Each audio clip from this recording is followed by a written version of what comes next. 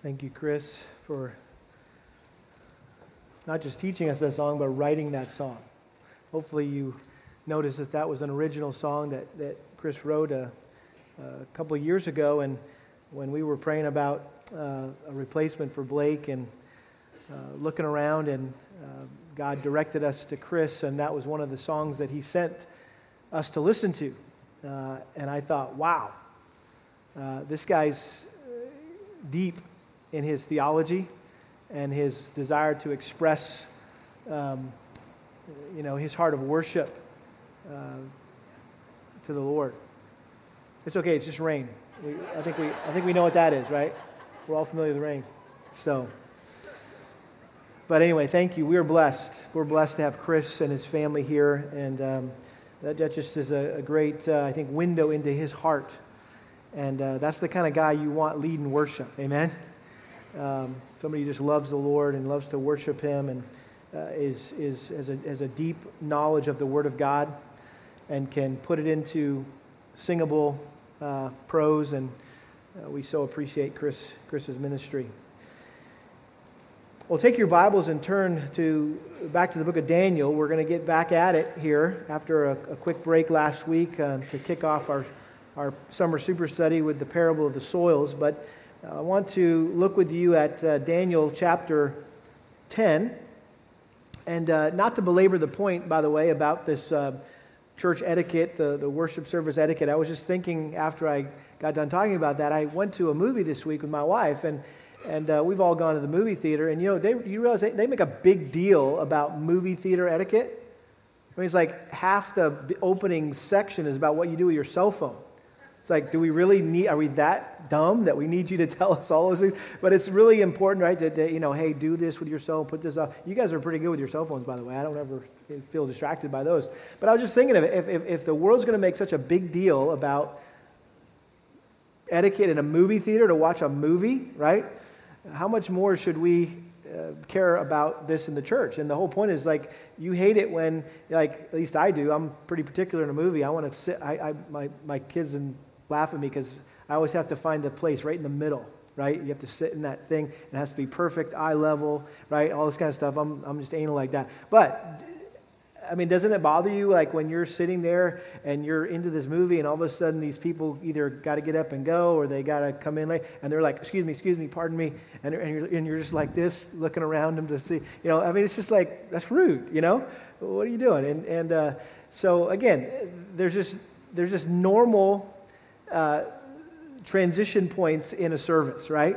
There's seams in the service. That's just the way a service is designed. So again, for example, this is how I think. If I need to move somewhere during the service, I'm going to look for a time in between songs, not during a song, because if you move during a song, right, people are worshiping and all of a sudden they see somebody out of the corner of their eye and that distracts them, right? Well, wait till that song ends, and during the intro to the next song, that's the time to move. You get it? Right? It's a natural, you're not going to distract somebody from much of anything during a transition between scripture reading and prayer and the music, or the music and the message, right? I mean, those are natural transition times to move. Other than that, you should just stay still and minimize the movement, right? Because movement is just distracting. And so, anyway, just was thinking about a movie. So, just want to share that with you. Well, let's look at Daniel chapter 10. Daniel chapter 10. And let me just read this chapter. And it's an interesting chapter, and it may take you by surprise this morning because we're not going to be delving into any deep, mysterious vision of the future with goats and horns and all this kind of stuff. It's almost like an introduction or a preface to the vision that Daniel had that he's going to unpack for us in chapter 11. So this is kind of an introduction this morning, but there's some great truth here that I think will encourage our hearts. Let's begin reading in Daniel chapter 10, verse 1. In the 3rd year of Cyrus, king of Persia, a message was revealed to Daniel, who was named Belshazzar, and the message was true and one of great conflict, but he understood the message and had an understanding of the vision. In those days, I, Daniel, had been mourning for 3 entire weeks. I did not eat any tasty food, nor did meat or wine enter my mouth, nor did I use any ointment at all until the entire 3 weeks were completed. On the 24th day of the first month, while I was by the bank of the great river that is the Tigris, I lifted up my eyes and looked, and behold, there was a certain man dressed in linen, whose waist was girded with a belt of pure gold of Uphaz. His body also was like beryl. His face had the appearance of lightning.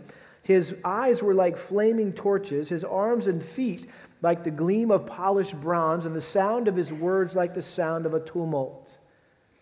Now I, Daniel, alone saw the vision, while the men who were with me did not see the vision. Nevertheless, a great dread fell on them, and they ran away to hide themselves. So I was left alone and saw this great vision, yet no strength was left in me, for my natural color turned to a deadly pallor, and I retained no strength. But I heard the sound of his words, and as soon as I heard the sound of his words, I fell into a deep sleep on my face, with my face to the ground. Verse 10, then behold, a hand touched me and set me trembling on my hands and knees. He said to me, O Daniel, man of high esteem, understand the words that I'm about to tell you and stand upright, for I have now been sent to you. And when he had spoken this word to me, I stood up trembling.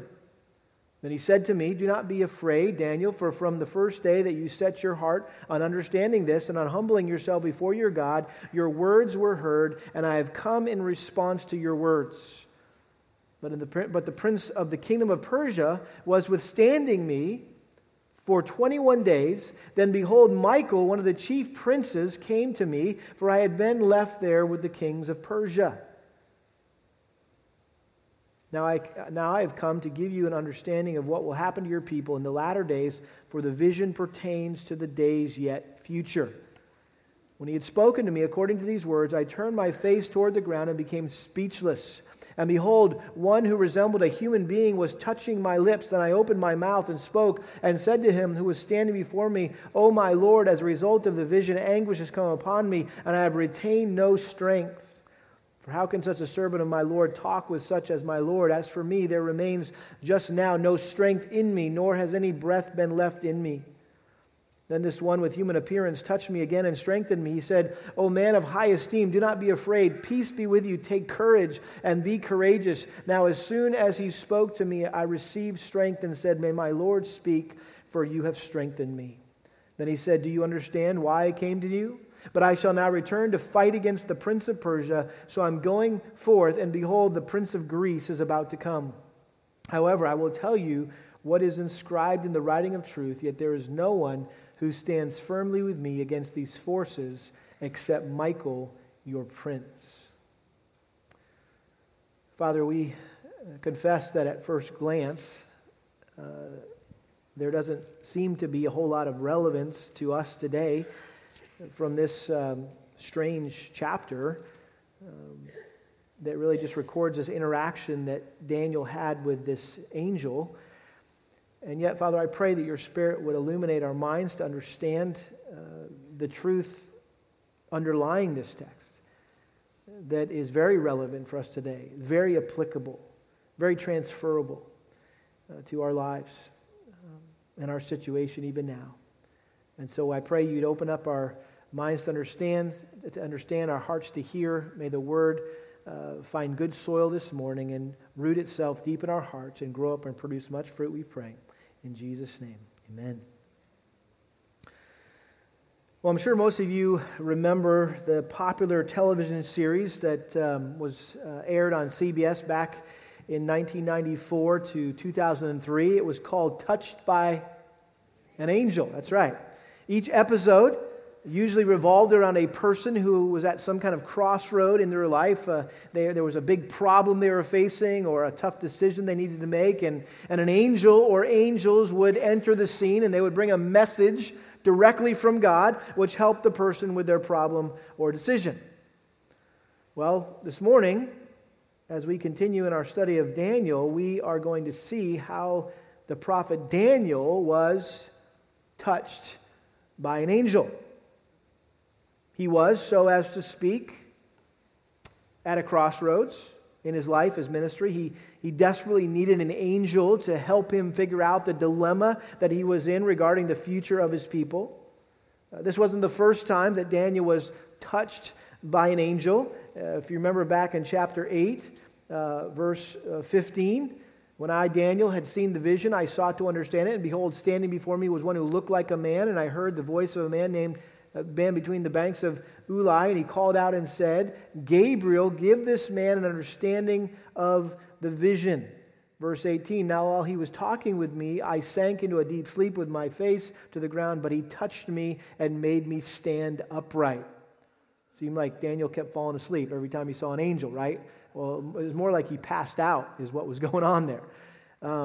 Chapter 9, verse 20, now while I was speaking and praying and confessing my sin and the sin of my people Israel and presenting my supplication before the Lord my God on behalf of the holy mountain of God, while I was still speaking in prayer, then the man Gabriel, whom I had seen in the vision previously, came to me in my extreme weariness about the time of the evening offering. He gave me instruction. He talked with me and said, O Daniel, I have now come forth to give you insight with understanding. At the beginning of your supplications, the command was issued, and I have come to tell you, for you are highly esteemed.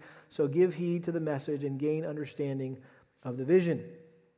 And so we've seen already Daniel interacting with angels ever since chapter 8. Now, you remember in chapter 8, Daniel stopped writing this account in Aramaic. He reverted back to writing in Hebrew. Why? Because the visions that were to come, that were left in the book, were specifically related to the future of the nation of Israel, rather than the Gentile nations.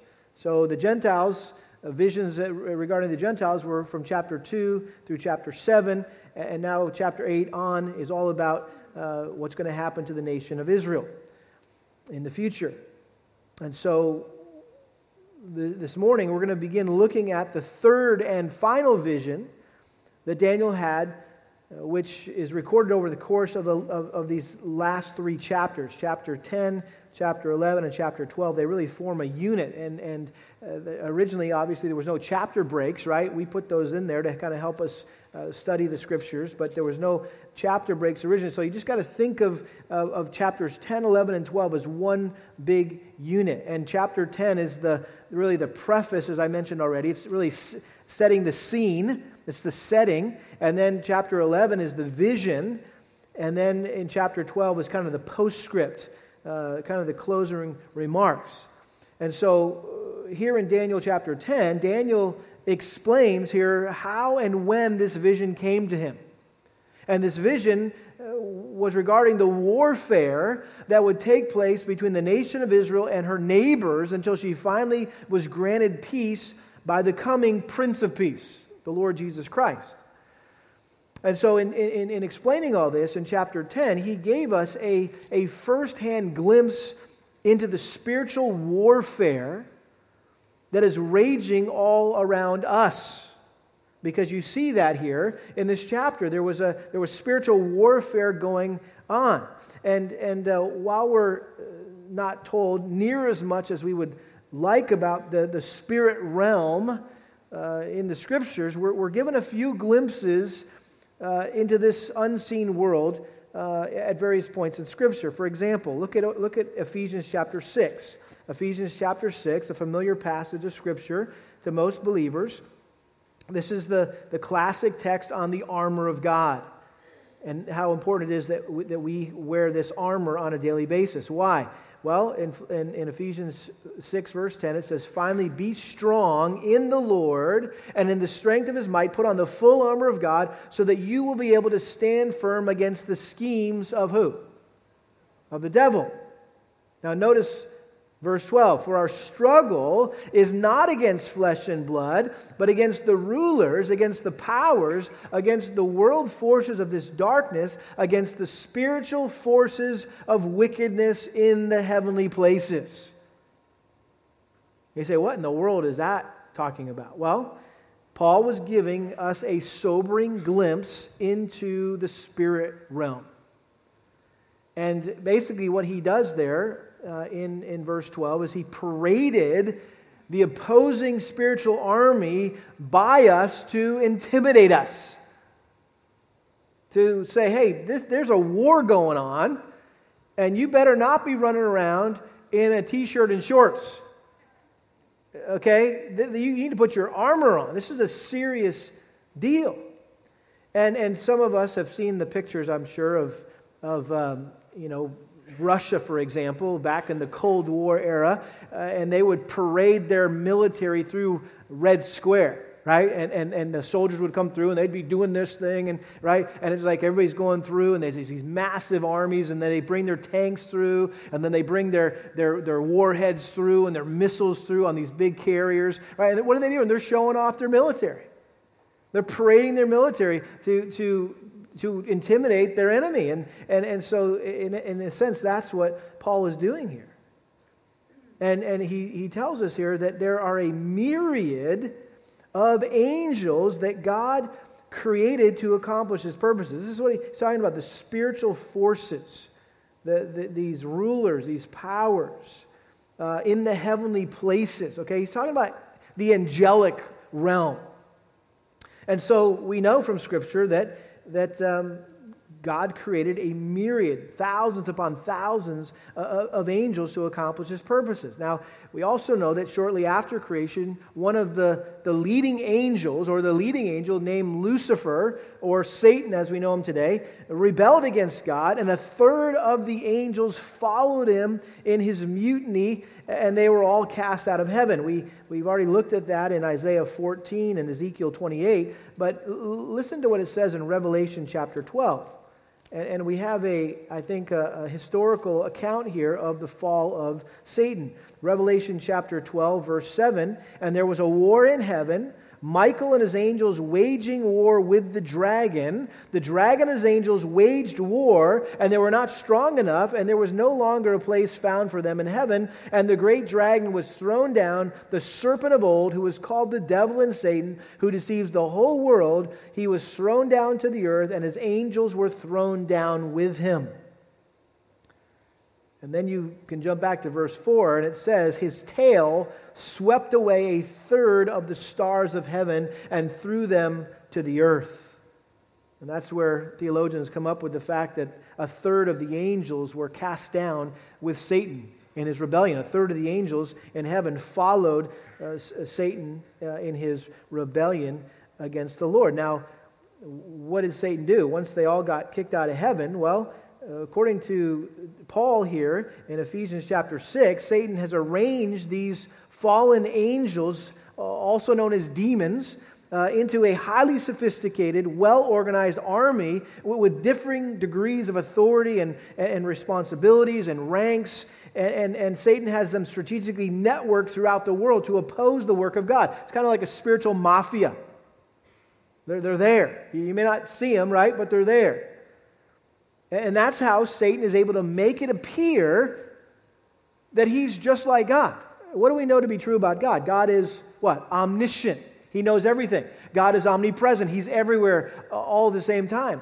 He's all-powerful. He can do anything he wants at any time, right? Well, is Satan omniscient? No. Is Satan omnipresent? No. Is Satan omnipotent? Absolutely not. He's none of these things. But it appears that he is all these things. Why? Because of this network of forces that he is mustered and organized to oppose the work of the Lord. And it's as if he's omnipresent. It's as if he's omniscient, because they're networked together. And so Paul's saying our real struggle, and this is a hand-to-hand combat, is what he's talking about, is not with flesh and blood. It's not with other human beings. It's not with godless philosophers or atheistic college professors or evil dictators or liberal politicians or the gay lesbian movement or abortion advocates or cultists. That's not a real battle as Christians. The real battle is being fought where? In the heavenlies, against spiritual forces. We are constantly surrounded by them, even though we can't see them. Turn to 2 Kings for a second. 2 Kings chapter 6.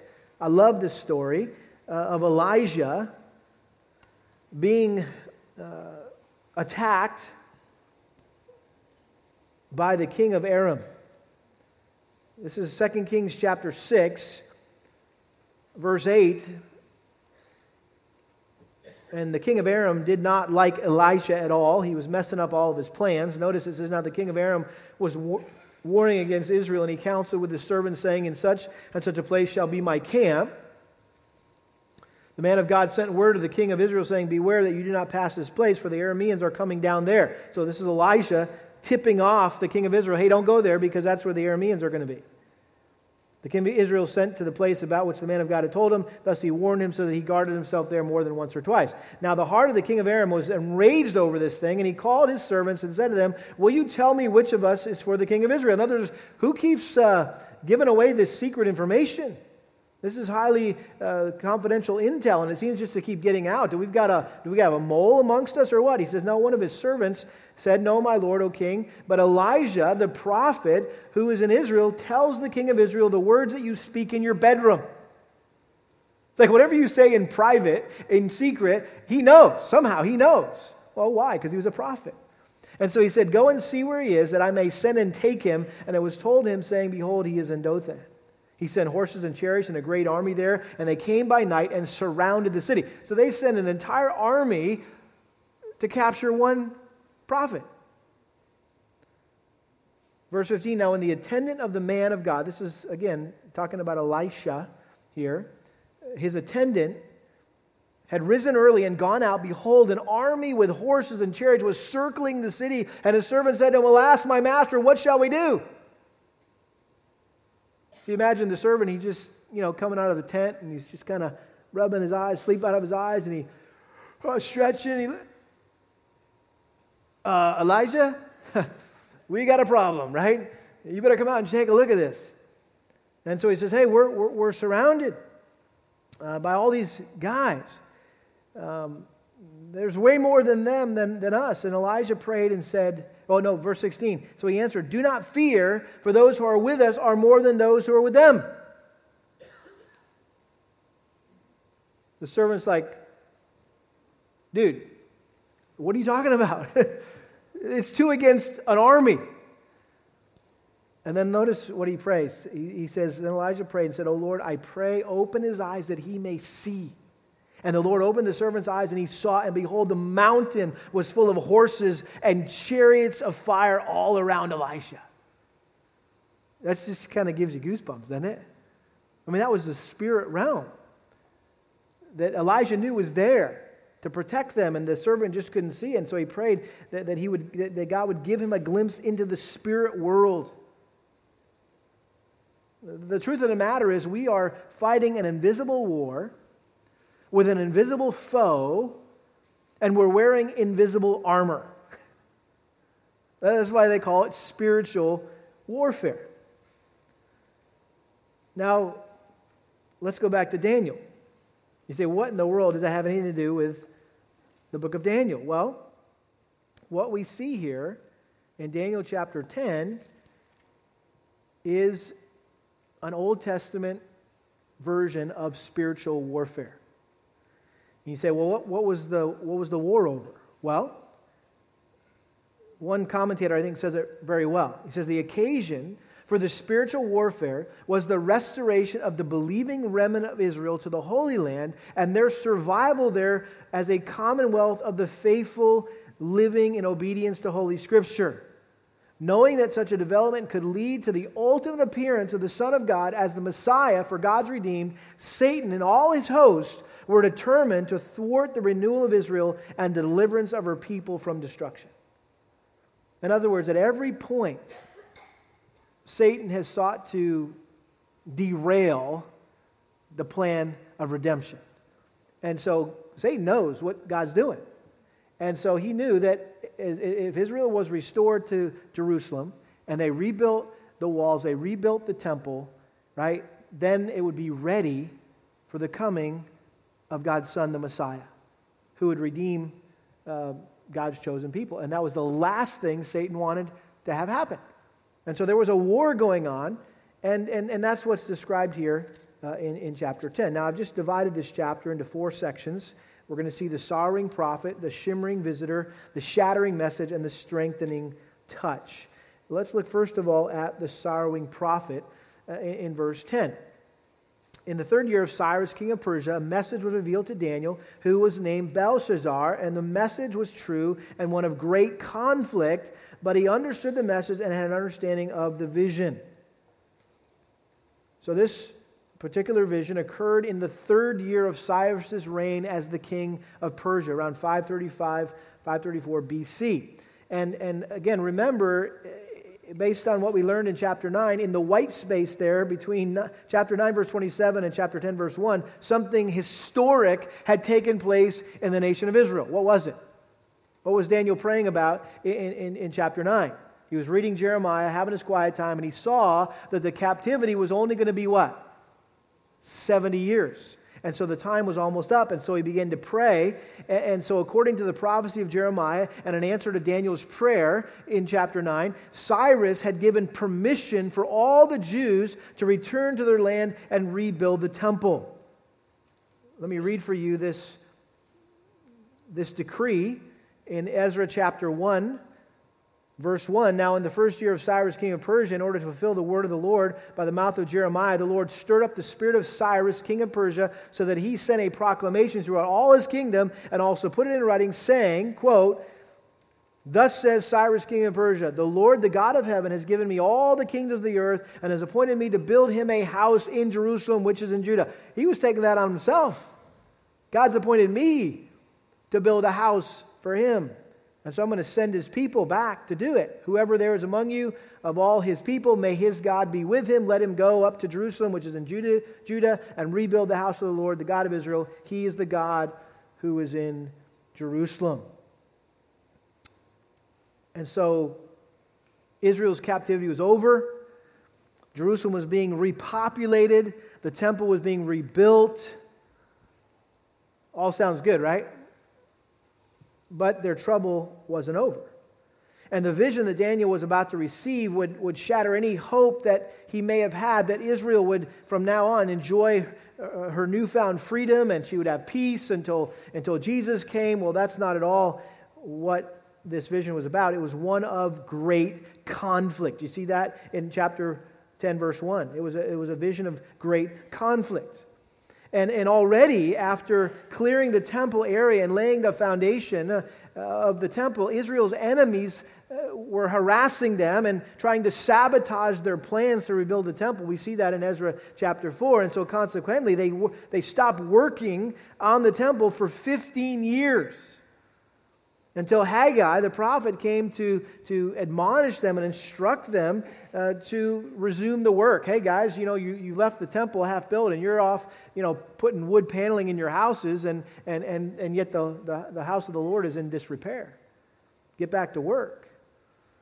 And so obviously this conflict was grievous news to Daniel that this rebuilding work had been halted. Or hindered and then eventually halted. But what may have grieved him the most, even more than that, is that most of the Jewish people had not returned to their homeland. Out of the hundreds of thousands of Jews who were in exile in Persia at the time, or who had been taken from Jerusalem to Babylon, and now again Persia had taken over Babylon, only about 42,000 people had returned to Jerusalem. And the rest of them chose to stay behind in Persia. Why? Because they were comfortable there. And they'd become enmeshed in the pagan society. In fact, that's why some don't have high regard for Esther and Mordecai, even though they're presented, I think, with high regard in the Scriptures, because they were the compromisers. They were the ones that stayed behind in Persia. They didn't go to rebuild the temple. And so some would question their loyalty to God and to his plan. Although we know in God's providence, that's exactly where he wanted them to be. The point is that from Daniel's perspective, few seemed to care about the promised land. They didn't seem to care about rebuilding Jerusalem. They didn't care about restoring the temple. They weren't anticipating the Messiah the way they should have. And so Daniel's desire was for all of these things, and he wanted everyone to go back. And you say, well, why didn't he go back? Well, he may have stayed behind to motivate the rest of them to shake off their sinful complacency and get back to their homeland, or maybe he was just too old to travel. He was probably close to 90 by now. But all that caused Daniel to mourn and to fast and to pray for 3 weeks. Notice, In verse 2, in those days I, Daniel, had been mourning for 3 entire weeks. I did not eat any tasty food, nor did meat or wine enter my mouth, nor did I use any ointment at all until the entire 3 weeks were completed. And so here Daniel was pleading with God, fasting and praying really for more details, more answers regarding Israel's future. And his consuming desire was to intercede for his people and really to get the assurance from God that the nation would survive and carry on with honor and faithfulness, this holy mission as God's witness in the world. One commentator put it this way: Daniel wanted to be certain that the remnant of 42,000 that had already gone back to Jerusalem with Zerubbabel and Joshua and had reinstituted public worship at the side of the temple would not fail in their sacred trust, and that the commonwealth they had established would carry on till the last days and the coming of the Messiah, the Son of Man. And so he was so passionate about this that he fasted. He abstained from eating meat and wine in order to give himself more passionately to prayer. He ate only what he needed to survive here. He also neglected putting, fragrant oil on his hair and his body, which was a natural thing to do, and living in a dry, arid desert climate like they were living in, but he denied himself those things. And yet, despite this prolonged period of intense prayer, he received no response from the Lord. The heavens were like brass, as it said, right? You feel like you're praying and it's just like bouncing off heaven. You might be able to identify this, right? There's maybe something that you've been really burdened by, something you've been really passionate about, and you've fasted, you've prayed for weeks, months, maybe even years. You've pounded on heaven's door about some issue, some problem, some struggle, some temptation, some sin, some relationship challenge. And all you've gotten is silence from the other side. Well, there's a couple stories that Jesus told. You might want to just write them down. Luke chapter 11, verses 5 through 10. Luke chapter 11, verses 5 through 10. And Luke chapter 18, verses 1 through 8. Luke chapter 18, verses 1 through 8. Let me just read the first one, Luke chapter 11, verses 5 through 10. And this is just Jesus teaching on prayer.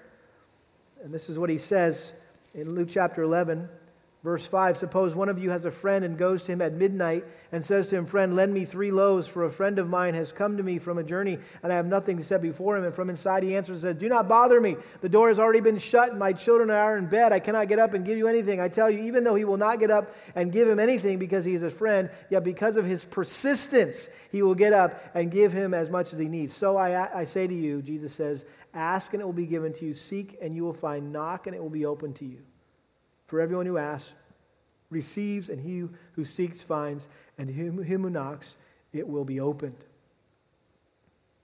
The other story, Luke 18, is about the persistent widow going before the judge to get her case settled. Another great story about persevering prayer. But the point is, persevering prayer. The point is to hang in there. Hang in there. Don't lose heart. Don't quit. Persevere in prayer. That's the point of those parables. And so we see here in these first 3 verses this sorrowing prophet. Daniel was sad. Now let's next see the shimmering visitor. So God sends this prophet Daniel a visitor. Verse 4. On the 24th day of the first month, while I was by the bank of the great river, that is the Tigris, I lifted my eyes and looked, and behold, there was a certain man dressed in linen, whose waist was girded with a belt of pure gold and uphaz. His body was like beryl, his face had the appearance of lightning, his eyes were like flaming torches, his arms and feet like the gleam of polished bronze, and the sound of his words like the sound of a tumult. So after 3 weeks of fasting and praying, Daniel gets this visitor from heaven. He was standing by the Tigris River when he had this vision of this majestic man who had a bright, dazzling appearance. Now, Bible scholars pretty much split right down the middle on who this man was. Some believe this was another theophany, a pre-incarnate appearance of the second member of the Trinity. the angel of the Lord, the same angel that we saw in the fiery furnace, right? The angel of the Lord. The main reason for concluding this is the description that Daniel gives here. It really closely resembles the description that John gave of his vision of Christ in Revelation chapter 1 when he was on the island of Patmos. It looks like the same guy. Furthermore, Daniel's response to the vision is typical of others who saw the Lord. When Isaiah saw the Lord, he was undone. He felt like he was going to disintegrate, right? Peter fell on his face and said, "Depart from me, I'm a wicked man." John passed out in Revelation chapter 1. We're going to see Daniel passing out, as it were. Also, the fact that Daniel's companions felt the presence of this man but didn't see him reminds me of when Saul's companions heard the voice of the Lord Jesus on the road to Damascus but couldn't make out the words. This is Acts chapter 9. So a lot of good reasons why you could take this as the angel of the Lord. This is Jesus Christ. But I believe it's better to understand this visitor to be the angel Gabriel. Why? Well, context. Context is king, right? And who has Daniel been interacting with since chapter 8? Gabriel. That's who he's been talking with and who's been giving him insight and understanding into these visions. He's already been sent to bring him a message on 2 previous occasions, chapter 8, chapter 9. And he also addressed him in the same exact way, as we're going to see in just a moment. He talks about him who was highly esteemed. Doesn't that sound familiar? That's how he referred to him back in Daniel chapter 9.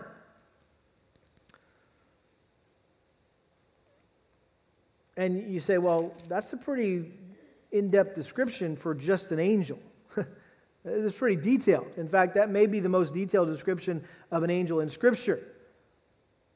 Well, I would just say it's consistent with how angels are described elsewhere in Scripture. You look at Luke chapter 24, when the women went to the tomb and they saw the angels, and what was the noticeable thing about them? They were really bright, really shiny. Acts chapter 1:10, same thing. When the angels came, after Jesus returned to heaven, they were shining.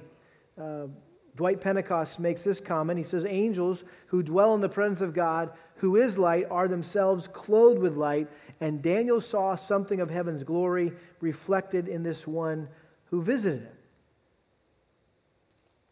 And I would also just add this, that I think the most natural way to read this entire chapter is that it's talking about one individual. It's not like he saw Jesus Christ and then another angel showed up and okay, who is it now? It's just one person he's interacting with. Because sometimes you read it's like, well, is that a second person? Is that another person? No, it's just one person.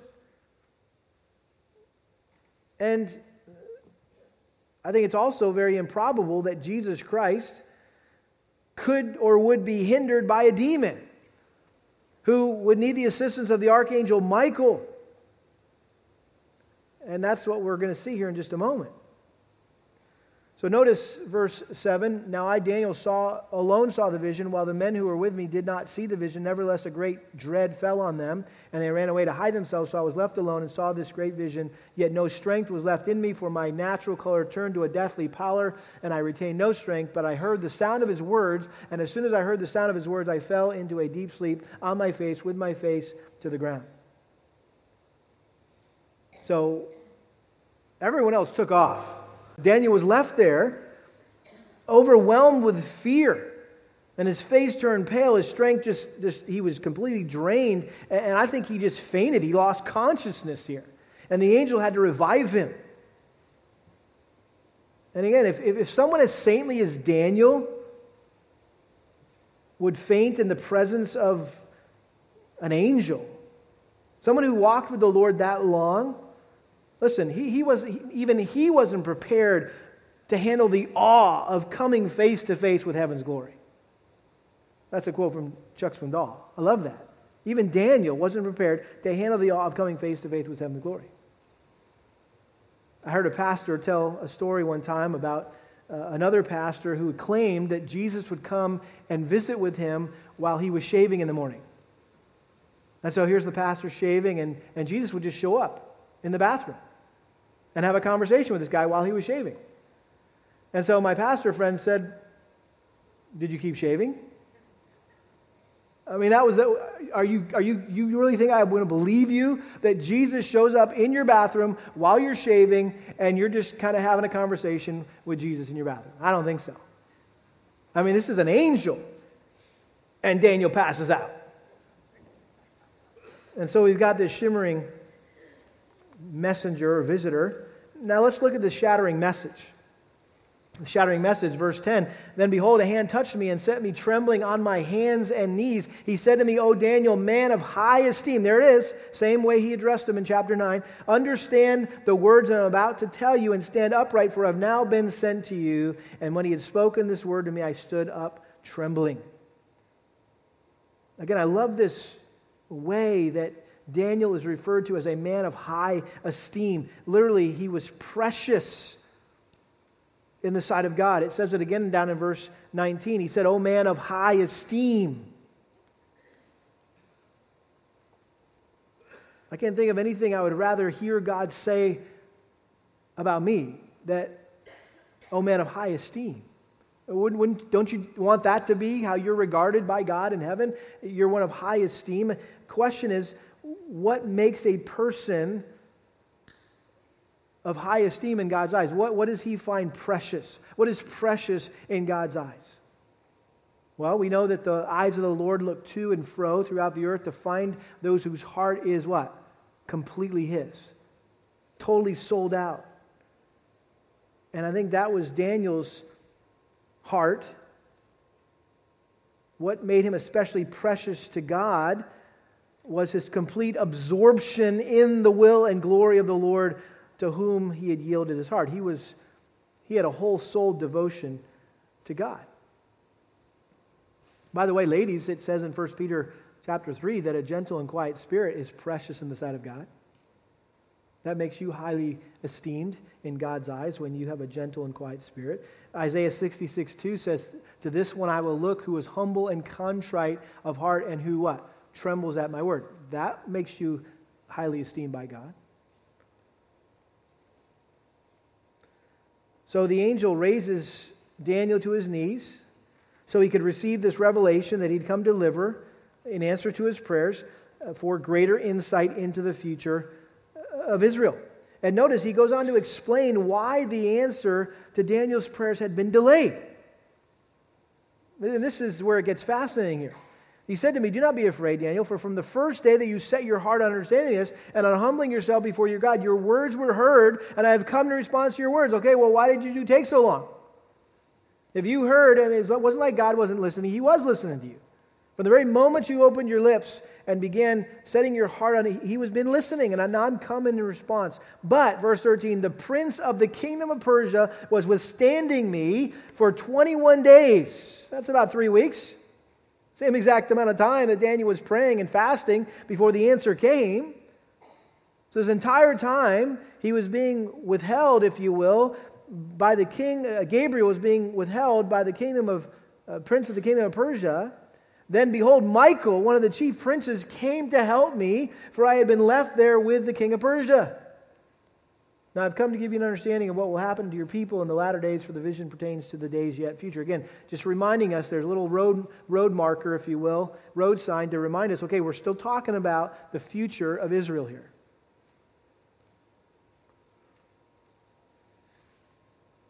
So again, what's going on here? Well, this prince of Persia, whoever he is, blocked Gabriel's way for 3 weeks to bring this answer to Daniel. So the question is, who is the prince of Persia?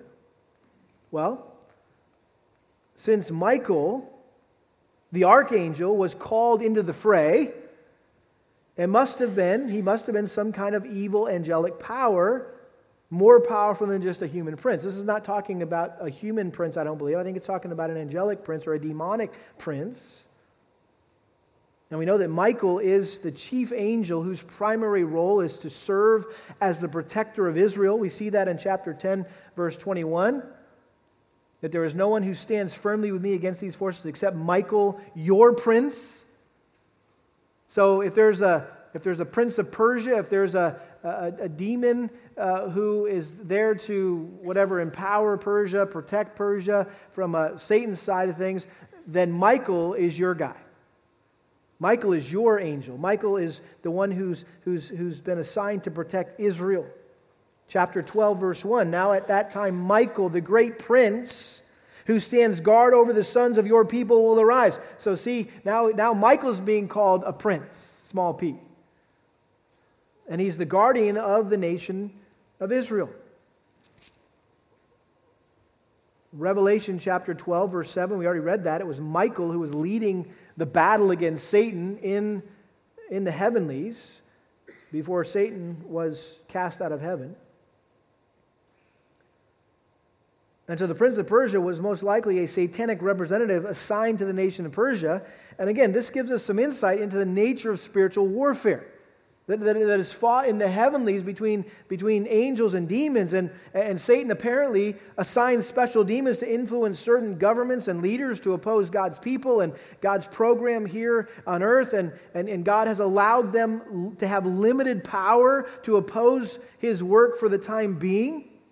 You look at the book of Job, and Satan, or God gave Satan limited power over Job's life. Remember that?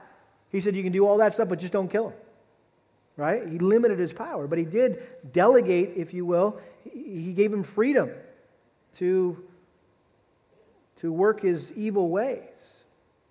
And so when we pray, we need to realize that the reason why our prayers may not be answered as quickly as we would like, there are supernatural forces at work which we know nothing of other than what we read in Scripture. Who knows what's going on in the spirit realm? Now, having said that, I think we need to keep in mind that we are never instructed in Scripture to engage these demonic forces in some kind of spiritual warfare praying, as if who wins the war in the heavenlies is based on our prayers. The reason I say that is because there's lots of opportunities that you could just go online or you could go to some churches and there's spiritual warfare seminars. And they'll teach you how to do what they call warfare praying. And there's also, exorcism rallies. If you have someone that you think is demon possessed, or you think you're demon possessed, you go to these rallies and they'll exorcise that demon out of you. There's crazy stuff in the realm of in spiritual warfare. Some of this came, I think, because of some popular books that came out some years ago. You might remember Frank Peretti's book, This Present Darkness. Piercing the Darkness was the other book he wrote, and it was really just a fictional account of how territory demons control a small town and how the Christians overcame them through prayer. And unfortunately, many Christians accepted Peretti's fiction as fact, as theology. This is sound theology. And so they assumed this was a true portrayal of how demons work and how to wage spiritual warfare. And consequently, they've adopted this as their view of the spirit world. And so a growing number of Christian leaders are organizing citywide prayer meetings to break down the strongholds of evil spirits who are allegedly controlling that particular city. And mission agencies are devising strategies to confront the demonic forces in particular countries and who hold entire nations in bondage to unbelief and sin. And it's like, okay, we see something like that possibly happening here in Daniel chapter 10, but to create a whole theology out of it, I don't think is wise. We're never given instruction. This is simply narrative. And that's important to understand. It's just narrative. It's just telling us what's happening, what's going on. It's not telling us to do necessarily anything about it. It's not giving us instruction. It's not prescriptive, if you will. And it's comforting, I think, to know that God has mighty angels like Michael to defend his people against demonic attack. And I think we can take a lesson from Michael, the archangel.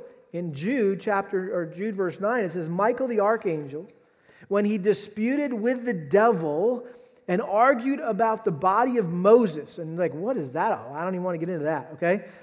He did not dare pronounce against him a railing judgment, but said, the Lord rebuke you.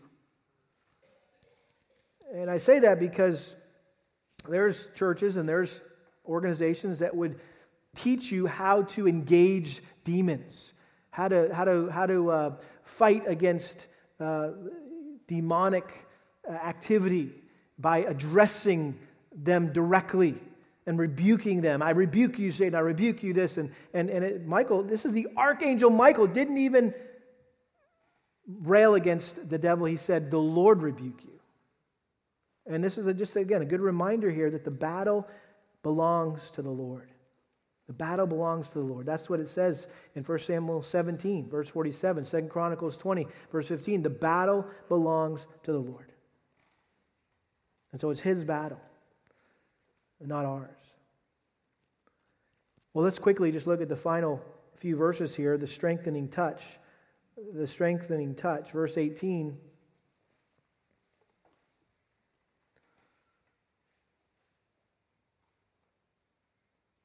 Then this one with human appearance touched me again and strengthened me.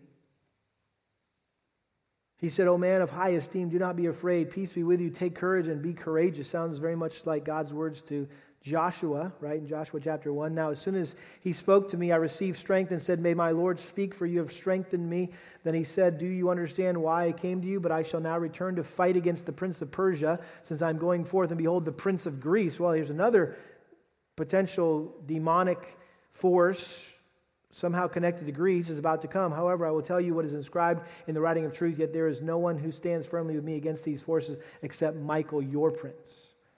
In other words, I'm about to tell you and give you an answer to your prayer. But in the meantime, let me just strengthen you. So Daniel was completely debilitated by this angelic vision, and so the angel Gabriel quieted this alarmed prophet and strengthened him physically and emotionally, and he encouraged him not to be afraid, and he promises to reveal things which would happen to Daniel's people in the future, which he is about to do in chapter 11, chapter 12. We'll see that next week. He's about to tell him God's plans for Israel under Persia and under Greece, and then during the tribulation under the Antichrist at the end of chapter 11, and finally in the millennium in Daniel chapter 12. But again, what's happening here? Well, I think this is reminiscent of when the angels ministered to the Lord after the temptation in the garden. After 40 days of wandering in the wilderness and being tempted by Satan, it says the angels came and ministered to him. Same thing in Luke chapter 22. They came and ministered to Jesus after that agonizing prayer in the Garden of Gethsemane. Hebrews chapter 1 talks about the role of angels. What is their role? That they are intended to minister to us. It says, are they not all ministering spirits, Hebrews 1:14, sent out to render service for the sake of those who will inherit salvation? So we could start a whole new message about guardian angels and what is the angel's role in our lives as Christians today. Well, it says that they're ministering spirits, that they're sent out to render service for the sake of those who will inherit salvation. If you're a Christian, if you're saved, God oftentimes in the spirit realm is ministering to us angelically, and we might not even realize how that's happening. So what are we to do? Be peeking behind bushes and under the bed for angels and demons? No. We need to stick with what we are commanded to do. And back to where we started, Ephesians chapter 6, what are the weapons of our warfare? The sword of the Spirit, which is the Word of God. Know the Word. Read the Word. Study the Word. Apply the Word. Obey the Word. Verse 18, with all prayer and petition, pray at all times in the Spirit. And with this in view, be on the alert with all perseverance and petition for all the saints. And pray on my behalf that utterance may be given to me in the opening of my mouth to make known with boldness the mystery of the gospel. It's all about the Word and prayer. I mean, we know that we got that stuff, right? We got a Bible. We can actually see that. And we know how to pray. And that's really what we need to focus on. I love that account in Matthew chapter 17. We don't have time to read it. where the disciples were trying to cast out the demon from that young boy. And remember, they were frustrated. They couldn't do it. And they said, Jesus, why couldn't we do it? And what did Jesus say? This kind comes out only through what? Fasting and prayer. Prayer and fasting. And so there are just some things in life that are never going to get resolved any other way than through prayer and fasting. I think the great hymn that Martin Luther wrote captures really the essence of spiritual warfare. He wrote that famous hymn, "A Mighty Fortress is Our God." And it goes like this: "For still our ancient foe doth seek to work us woe," talking about the devil. "His craft and power are great, and armed with cruel hate, on earth is not his equal. Did we in our own strength confide, our striving would be losing, were not the right man on our side, the man of God's own choosing. Dost ask who that may be? Christ Jesus, it is He. Lord Sabaoth His name, from age to age the same, and He must win the battle." Listen, Jesus wins. Amen? Jesus wins. Let's pray. Father, thank you. Thank you for this great reminder that while we can't see into the spirit realm, all of that is really invisible to us, and all we can see is what's going on in the world and what's going on in the nightly news, and it can be very scary just to watch all that is happening. And yet, Lord, this is a good reminder that there's so much more going on behind the scenes that we'll never know, and that ultimately you're in charge of everything, and you're all powerful. And you're controlling all of these things for your purposes, to fulfill your plan, which we know ends with you reigning over this entire earth as the King of Kings and Lord of Lords. And so I pray that you would give us that hope today as we leave. In Jesus' name, amen.